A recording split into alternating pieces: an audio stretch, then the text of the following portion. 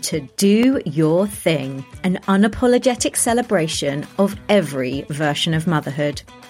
I'm Tamsin Williamson, a life and mindset coach for mums, also known as the Parenthood Coach. And through this podcast, I'll be sharing some beautifully open, honest conversations with inspiring, passionate women who also happen to be mothers about how they loudly and proudly do their thing in life and motherhood in their own unique and authentic ways. Plus, I'll give you an insight into how I do my thing and what that means for me, my career and family. I hope these conversations inspire you to feel the freedom to do your thing and embrace your version of motherhood in a way that feels aligned, empowering, and honours your whole self. This is your invitation to do your thing. So, let's get on with the show.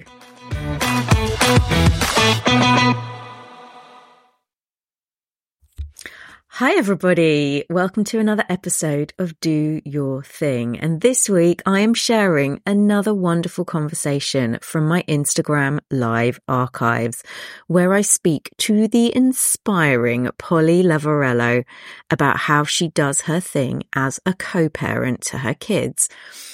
Polly is an evergreen coach, a mentor and scaling strategist for audaciously ambitious and highly skilled business owners.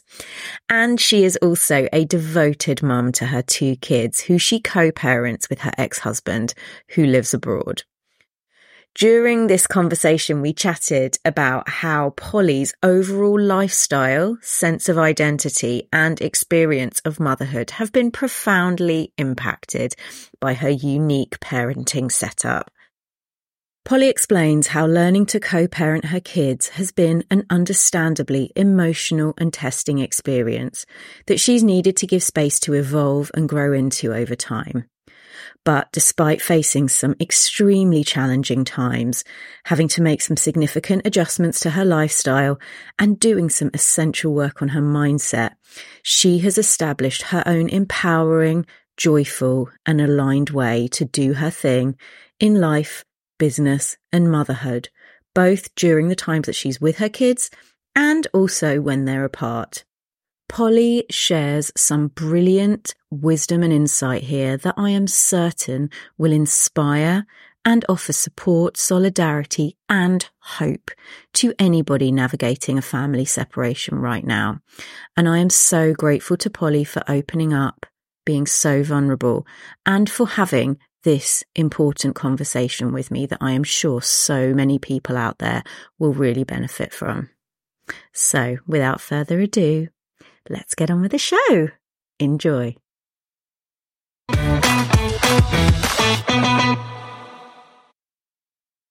Thank you so much for inviting me on. I'm so honoured to be here. Thank you so much for coming. I was watching your Instagram stories over the summer and seeing the kind of the way in which you were navigating being apart from your kids and the experience that you had. Sort of doing your own thing and sort of the way that you divided up your time and the way that you were thinking about it. And I found it just really inspiring and really wanted to invite you on to chat a bit more about your situation because I am certain that it will really resonate with other people, particularly going through a similar situation. Yeah, and I'm so happy to be talking about it. It's a side that I don't share very often, but it's one that I'm happy to. And like you say, I do feel like for anyone, I was 30 or 31 when I separated from my husband. I think 31. We'd been married 4 years. And so at the time, it felt like within my friendship groups, within even the school gates, I felt like I was one of the first divorcees. And so it felt quite, it felt like a really lonely experience. And then throw on top of that I would meet other parents other people who'd separated from their partners and were parenting, either solo parenting or co-parenting, but that I had this weird dynamic that the children are with me most of the year except for the holidays. It meant that there's been a lot of kind of self-development, self-acceptance, life acceptance that's kind of gone alongside absolutely everything else. Yeah, I can imagine. And such a big shift for you to get used to as well. Yeah, right? exactly. And it was also the biggest drive behind why I have my business. Like, when I moved to the UK, so I was in Gibraltar. I should probably add some context for anyone I was entirely going to new to ask me. you to explain a bit more what happened. So I met my person who ended up being my husband and the father of my children when I was 23 and he was 21. So we were babies. We were both in Bristol working in Las Iguanas in Bristol Harbourside for anyone who's ever been there. And on a really rainy February day, he said to me, my granddad's invited me to work for the family business in Gibraltar. Would you like to go? And I was like, is it sunnier than here? Where is it? And the answers, satisfied my kind of adventurous side. And I didn't even visit Gibraltar. I just sent my bags over there and followed myself. And, we were really happy for about 4 years, and got married, got engaged, had my children over in Gibraltar. But as things kind of, fell apart, as lots of relationships that start in their early 20s do, obviously, sadly for us, there were bigger consequences because we'd had children by then. It made sense for me to go back to the UK to be supported by my family. They'd also made it illegal to work from home in Gibraltar. You had to have a registered office. And I'd already started dabbling in online business. And I thought, how am I going to make this work? As someone who wants to prioritize my children alongside my business, they were tiny. They were 1.5 and 3.5 when I moved to the UK. So they were, and even smaller when we actually started the separation process. That was about a good 6 months prior. So I didn't want to be missing out on that valuable time with my children. I really didn't want to compromise.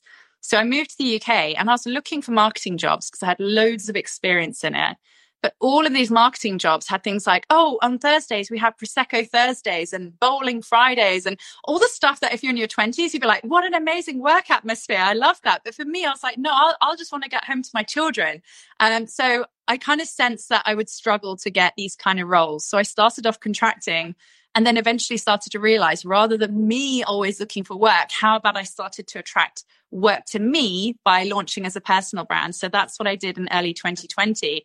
And I haven't looked back because it has created that flexibility to, attend school assemblies, take them to school every day, collect them when I want to. And also created freedom and flexibility around the amount I have to travel back and forth to Gibraltar to drop them off with their dad. So yeah, it's been a really unique experience, but one of those situations where it created a fire under my bum to kind of perhaps take aligned action in a way that I wouldn't have done otherwise. I mean, I'm summarizing it in a way that makes it sound really simple. Of course, it's not been a linear journey by any means, but it's been an adventure. Yeah, it sounds like it. And it sounds like, as you said, it's sort of that gave you that fire to make it happen. And so many examples that you're talking about of you being like, no, this is how I'm going to do my thing. This is how I'm going to make that choice to live my life in this way or to say no to this or to that. So really kind of that growing clarity that you're talking about around creating this new version of your life for yourself, essentially. Yeah, it's one of those funny things that, obviously there's a lot of entrepreneurs who talk about their rock bottom story. And it's one of those things that I'm sometimes almost hesitant to share it because I don't want to be one of those, I had this situation and if I can go from this to that, then you can too, because we're all unique. We all bring our own skills. We all have our own, needs. But, ultimately it was very rock bottom because we hadn't bought a house or anything. So when we separated, there wasn't by the time I'd paid for the move, there wasn't really very much left over. So I was being boosted by Universal Credit. Now, the only really good benefit is they have this thing when you're self-employed that in the first year, as long as you earn a certain base amount, they'll top you up a certain amount if you're reinvesting certain things to buy a website, business cards. So it was actually for something that at the time caused me a little bit of personal, I can't believe I'm in this situation. I never thought this would be me. Mm-hmm. Having gone from a very comfortable situation with my ex-husband to suddenly being in this tiny flat, always really hot or really cold because it wasn't very well insulated.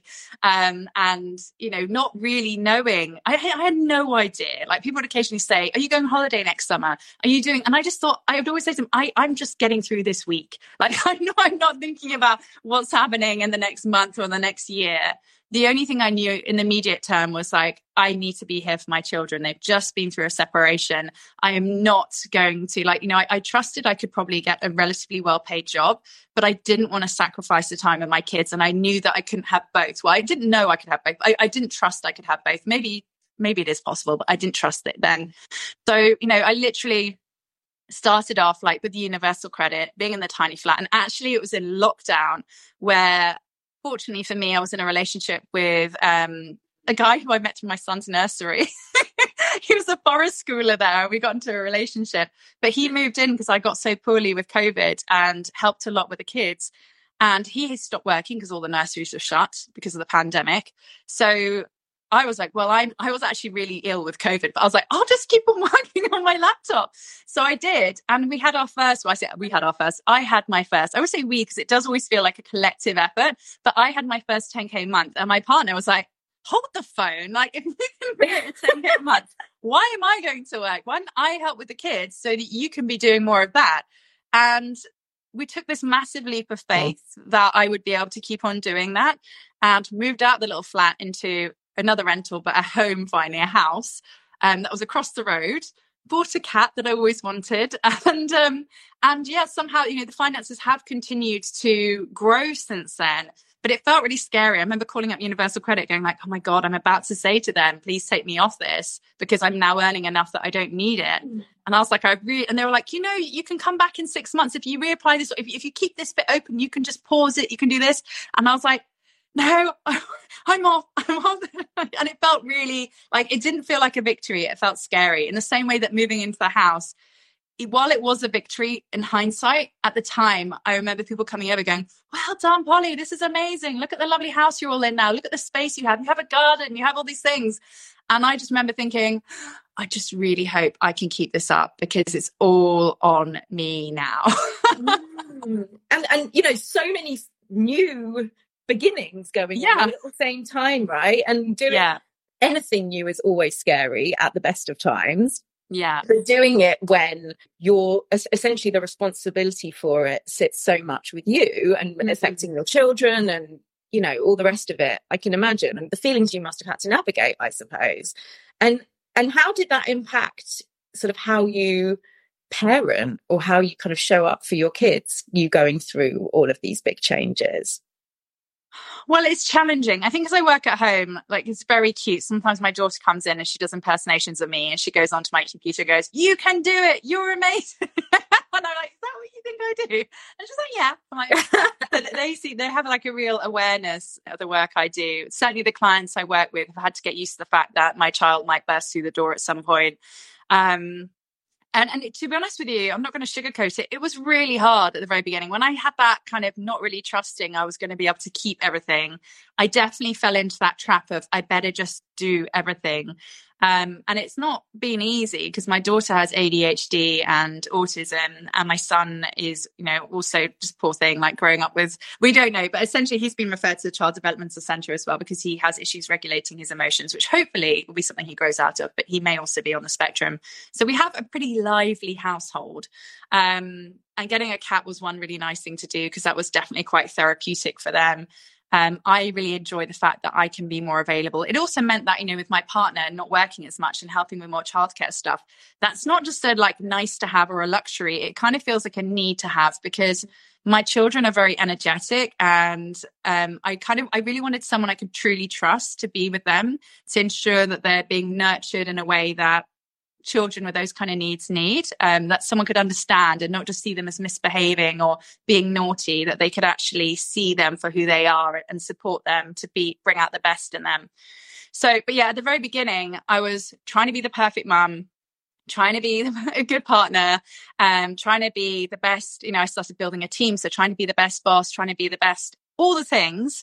And I did start to kind of, I had long COVID as well, which really didn't help. So I really did start to kind of move towards the stage where I was like, oh my gosh, if I carry on this way, I'm going to burn myself out. I did that whole thing of like, we must do. And luckily since then, I've kind of conditioned myself more into who do I need to be?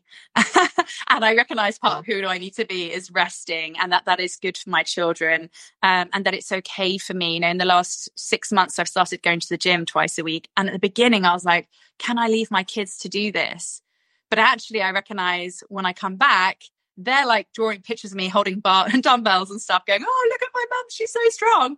And I know I'm giving them a good example of someone who's willing to like fill up her own cup. And I'm also always saying to them, I'm doing this to be healthy because I want to be around for as long as possible for my grandchildren. I'm already putting the pressure on them. But yeah, I mean, it's I'm not going to say it's easy, and it takes adjustment, but they're also, children are your biggest inspiration, right? Like what's the point in working for myself? I remember occasionally my daughter would kind of say, who's making you do this, mum? Why are you working late tonight? Or why are you working on the weekend? We want to spend time with you. And it felt really icky to be like, I'm making myself do this. I'm telling myself I need to do this. I'm prioritizing this over spending time with you. And does it need to be that way? But, I think being self-employed, you're constantly navigating and learning new things, right? Once you get your head around one area, you're like, oh, now I need to understand this, or I need to learn that, or I need to launch this, or I need to develop that.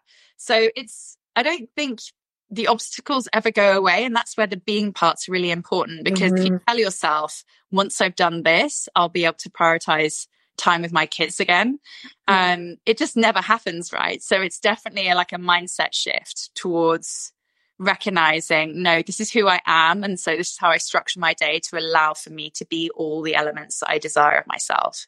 Yeah. And I love that mindset shift and this questioning of yourself around who do I need to be? And I think that is so relevant and important for anybody to be asking themselves. It's a question that I think we so often forget, and we worry about who other people expect us to be or who other people think that we're being. But actually really coming back to ourselves, that is such an important question to ask. I suppose this question around who do I need to be, at the times when your kids are in Gibraltar with their dad, how does the who do I need to be question show up for you? Or how do you respond to that question? What feels important to you in those moments? Well, it's challenging, and I can almost feel my throat constricting talking about it, because it's not easy. And it's been, so our situation, I think it's been 5 years now. It was 2018. So no, approaching 5 years. No, anyway, we moved in 2018 in March. So it's been however many summers, Easters, Christmases since then that I've had to, and honestly, every time something new comes through, there's some things that are always the same. Like I always underestimate how much grief I feel every time I say bye to the kids. I've learned to kind of tolerate the half terms better, because by the time you start to miss them, they're suddenly back on your doorstep. But I find things like Easter challenging, because I've never been with them for Easter, because it just doesn't work holidays wise, and I want them to spend time with their dad. And I don't hang out with them between Boxing Day and New Year, so I don't ever see the New Year in with them. And in the summer, that's the real kicker. They're away for 4 weeks, and that one's really, really hard. And it's interesting because I've tried so many different ways to navigate it. Like one of the first things I did early on was to do a long weekend to Budapest or to Istanbul while the kids were with their dad. Between Christmas and New Year, because I used to hate being at home and seeing the TV of all those perfect nuclear families, which actually, luckily, they're getting a lot better now at their representation of these things and showing more different things. But it felt kind of painful to be reminded. And also all my friends, I'd be like, what are you up to? And they're like, oh, we're having a family day. Oh, and it just kind of felt really difficult. So I still to this day actually always book a kind of getaway between Christmas and New Year, so that in that time I can just, and it's really lovely. We normally go to a little shepherd's hut in the countryside and just play lots of Monopoly and Scrabble and board games, and have a little wood fire going and kind of get away from the noise. But the summertime, last summer, I also took the step to actually travel and go to Greece for almost 4 weeks. And that was really interesting because I thought it would make it easy. I thought the excitement of getting on a plane and going somewhere else would feel amazing. But the time I was in the airport waiting for the plane, it was almost like grieving. Like, I mean, it was grieving, but it was really intense grieving. Like, I was just sat there, I kept on crying. I kept on saying to my partner, I was like, I'm so sorry. I don't mean to keep on crying, but this is just... But the thing is, with all of these things, I've just learned to allow for all these things to come through. Like, it's natural I'd be grieving them. They're my children and I'm not getting to spend time with them. And you can tell yourself in the mind, I want them to spend time with their dad. I want them to have a relationship with their dad. Aren't they lucky to have a dad who wants to have them for 4 weeks? There's so many good things to take from this. And, and they always have the best time. And it does give me some time to, my relationship where the guy suddenly went from being like from being my boyfriend to like raising 2 children with me. It's quite a big quantum leap in a relationship. So it gives us some valuable time to like work on our relationship just between the two of us. But it was, ultimately you can tell yourself all these things, but the feelings are still there. And if you try to repress them, it's worse. So for me, I was letting those sobs come through. And actually, once I landed in Greece, it was almost like, ding. It wasn't too bad, but, I was able to kind of step away from my motherhood identity and lean more into the identity of Polly, who loves to travel, who loves to go to Greece, who loves, to be with her partner and to read and to do all the things. And I kind of almost just like left to that identity at the airport and kind of just really focused on myself for those 4 weeks, which, as lots of mums know, that's quite a hard thing to do. And I think archetypes, and I don't know much about parts work, but certainly since I've learned about how we get to be many things at the same time and that we can lean more into one of those archetypes at a time, has been really helpful to me because it helped me feel less shame. Because at one point I was like, oh, but I'm a bad mother if I'm not thinking about my children all the time. But if I'm thinking about them all the time, I'm missing them all the time and I'm feeling like an empty shell all the time. So recognizing a tiny amount of that archetype work. I mean, I'm not an expert by any means, but merely just the concept alone really helped me recognize, okay, I get to be the mother when my children are back. I get to be the mother in other tiny ways, like, cooking for family or looking after people, or my cat allows me to express the mother in me, which has been really helpful when the kids are away. That's partly why I got him. So I love that. around the house. Yeah. So someone to feed in the morning. But it's that comfort. It's that sense of comfort. I love that. Yeah. Yeah. So, and that took away some of the guilt, recognizing that it's okay to explore another side of me. And, that doesn't detract from, and actually I was like, and that means when I get back, how nice is it to be able to talk about adventures to my children rather than, when I'm in the home, I'm kind of sat here and I'm grieving them. This is our space. This is a space I associate with them. But the power of putting yourself somewhere different is really, really powerful. And that environment influences us so much. And there's nothing like having children out your house to remind you of that and to remind you like how much they influence the space. But by putting yourself in a different space, it helps you look at your life with a different perspective and focus on different parts of yourself that perhaps you wouldn't do normally. Yeah, I love that. And yeah, it sounds like on so many levels, there's the self-protection that's going on here, like ways to protect yourself from the stuff that's not making you feel good, those picture perfect images that bring out all the emotion in you, protecting yourself from that, removing yourself from the places that actually make you feel sadness, but also replacing those feelings of sadness with the stuff that makes you feel alive and makes you feel like that other side of your personality, other side of your identity, which is something that I think so many parents just don't get the opportunity often, or don't create the opportunity to explore. Yeah, no, it's really true. I mean, this is where I try and, it is a silver lining and I have to see it that way. But yeah, I guess the main thing is, I think there's some things in life that you need to sit through and be with. I mean, most things, right? But then there are situations like being away from your kids. If that is your way of being, your way of life, I don't know how, that's why I try to give myself the moment to grieve and allow myself to feel all the feelings so that they're not just stuck in me for the next few weeks. But ultimately, there definitely comes a point for me, and obviously it's just my experience, where it's really helpful to me to be like, yeah, it's a bit crap. It's not what you dreamt of, but I guess I've always been like this in life. It's like, where can we find an opportunity in this? How do we get to turn this into something that is a good thing? because also that's what the children deserve. Like, they deserve that from me.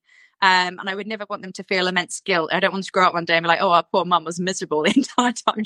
But also at the same time, acknowledging that there is a part of me that's always missing while they're away. And that's also okay, you know, and I also trust that as they get older, all of that will evolve. I think it's just particularly the younger they are, the more challenging it is, because the more you have that sense that they're my babies, they need me. But as they become older and more independent and more easier to even communicate with when they're away, the easier it becomes. Yeah. And you taking that approach and being really sort of open about the feelings that you have and acknowledging those feelings and acknowledging that it's hard. How much of that do you share with your kids? How aware are they of that process of grieving, or, you know, and how openly do they express those emotions back to you? Yeah, I'm always cautious with how I approach these things, because I don't want them to ever feel like they're responsible for my emotions, or that, you know, I guess that's really actually what it boils down to. I don't want them to ever feel like there's anything, like, even when it comes to calling them, I'm never going to say to them, if I don't hear from you, I'll feel miserable. And, you know, it's going to, like, I just want them to be living their best lives and having the best time. And I guess that's where I then put the responsibility on myself to then also do my best to live my best life in the time that they're living theirs. But we do have conversations, of course, because they'll say things like, you know, when I'm with you, I miss daddy. And when I'm with daddy, I miss you. And we just talk about how normal that is. I think most of it's just normalizing those feelings and giving space to have conversations about those feelings. Like, most of the time it's as I'm tucking them into bed, they'll suddenly say something. I've also got some books on separation. Like, there's one called Two Nests, another one about super glue. So there was a phase where it was not about super glue, it was about how to parent glue, I think it's called. And there was one stage where they definitely wanted us to get back together. And that book was really helpful, because it basically says that you can't glue your parents back together. And, but it takes you through the process of all the things the child was thinking. But yeah, so I have those books still, even though the kids are a bit old for them, and they're just on the shelf. And I find when they want to talk about things, I'll pull those books off the shelf and say, can we read this together? And then they tend to follow that up with some questions. But they're amazingly, generally speaking, quite emotionally resilient. But I'm very conscious of their behaviors, and I'm very much on the lookout of how to kind of support them with those feelings. But I mean, the loveliest thing is that they often say, you know, we're so lucky. We have 3 parents that love us. We have you and Mike, and we have daddy.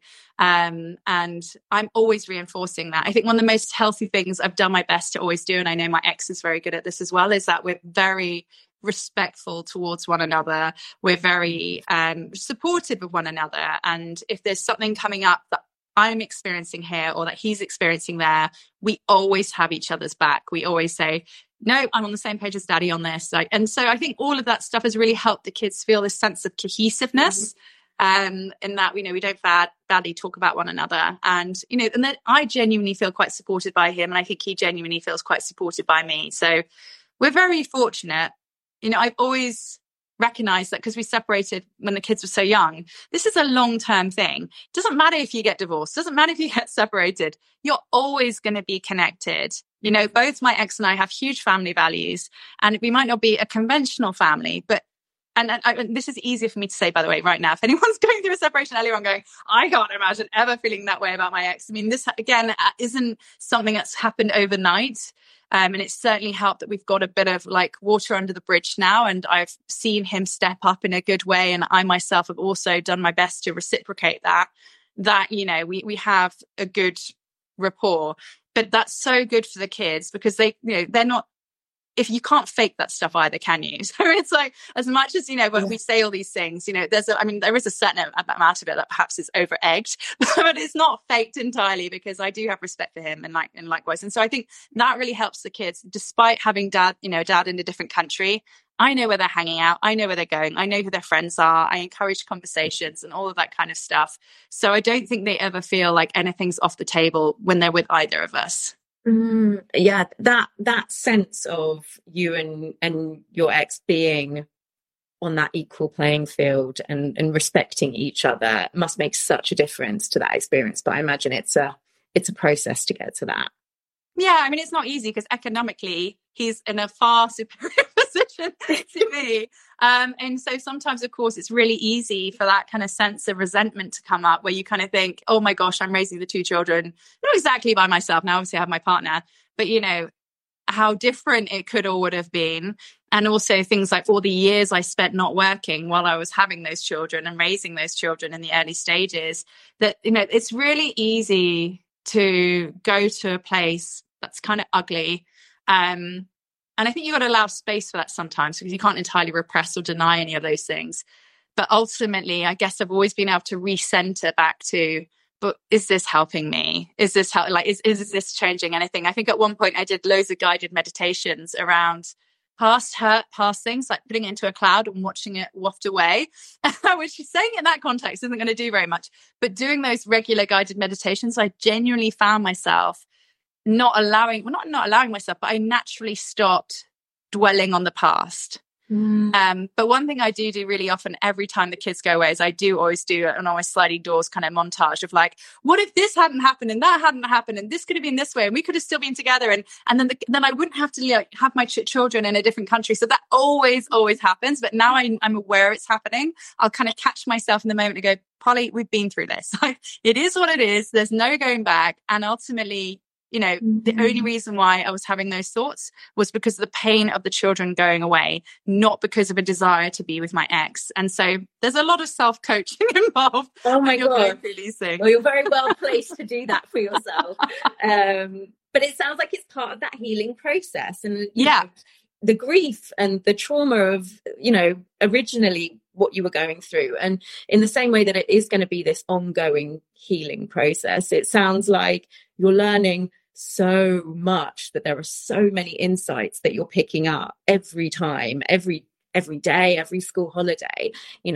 Hopefully all of that learning that you're taking along the way is going to help it to feel a bit more in flow as you go through and go on the journey. And as the kids get older, of course, that's the thing with parenthood, right? The kids get older and then it all adapts again. So it sounds like you've handled it all just amazingly. And I suppose for anybody that is watching now who is going through something similar, who is going through some kind of family separation perhaps, or is just really struggling with this, what would you say is sort of the number one piece of advice or something that's really helped you, maybe right at the beginning, to just start getting this process in motion, to start feeling that little bit more connected to yourself or to how you want this version of life to look? What would you say is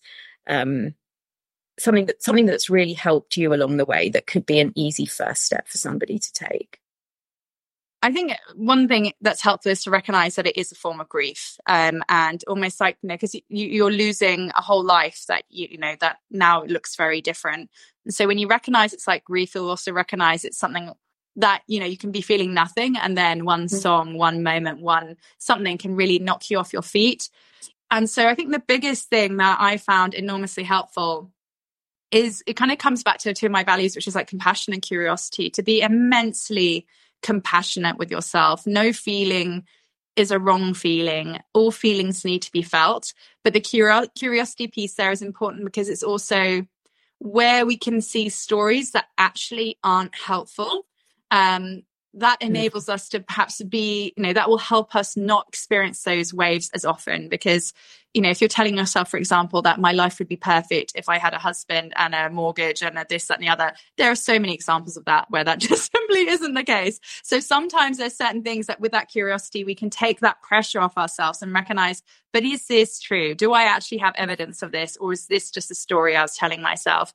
And learning to be as present as you can be with yourself, because worrying about the future isn't going to help anything. I mean, this is such basic advice, but it's just fundamental. And likewise, dwelling in the past and wondering if anything could have been done differently, again, is a fruitless activity. So the more you can just ground it, and finally, self-care, because the more you can learn to love yourself, the better you'll position yourself as a business owner, as a mother, as a potential partner to somebody at some point, should you wish to meet someone or not, whatever.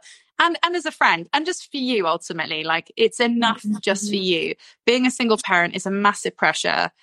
Nobody else can really understand what a pressure is, and it can feel like a very lonely space. So whatever you can do to carve out things for you, do it. And then with no apology, just make sure you are looking after yourself, because everything is on you, which means you really need to take care of yourself. Yeah, absolutely. Like that comes through so strongly. And what for you, what's your kind of go-to self-care that really like helps you or helped you? What do you love to do?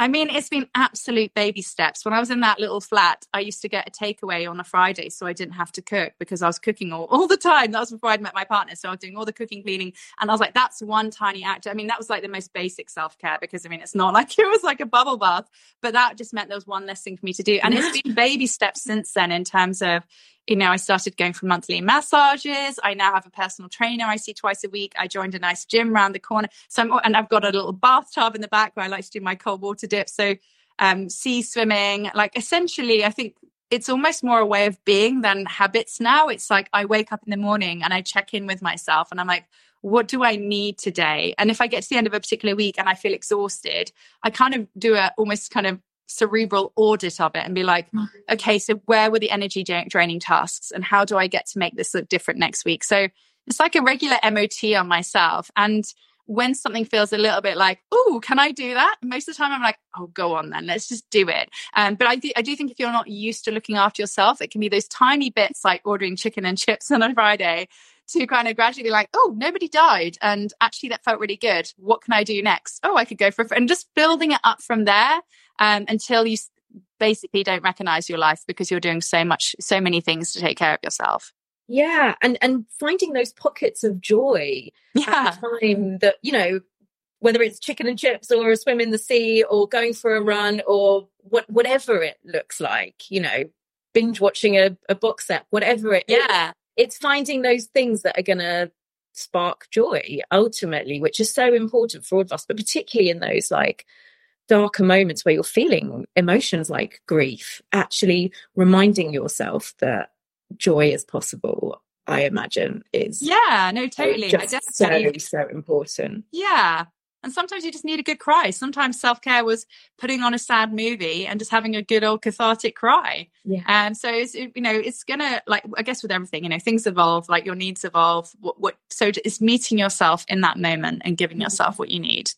Yeah, totally. Love it. Thank you so much, Polly, for sharing your situation so openly and honestly. I know it's not something, as you said, that you talk about all that often. So I really, really appreciate you sharing with me. And if people want to find out more about you and about the work that you do, where would be the best place for people to just look me up at Polly Lavarello.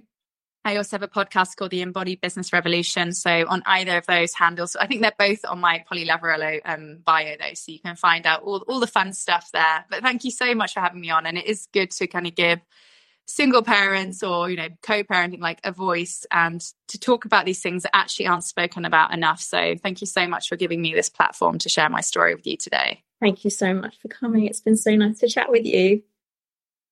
Thank you so much for listening to this episode of Do Your Thing. If you enjoyed what you heard, it would mean the absolute world if you could take a moment or two to do one or all of the following small things, which could make a mega difference to the success of this podcast. Follow and subscribe to Do Your Thing, which means you'll never miss an episode. Rate or review the podcast, or share the podcast with a friend who you think would enjoy listening to. And if you'd like to continue the conversation or explore working with me on a deeper level, you can connect with me on Instagram or Facebook at The Parenthood Coach, or join my email community, The Parenthood Retreat. Just go to theparenthoodcoach.co.uk/newsletter.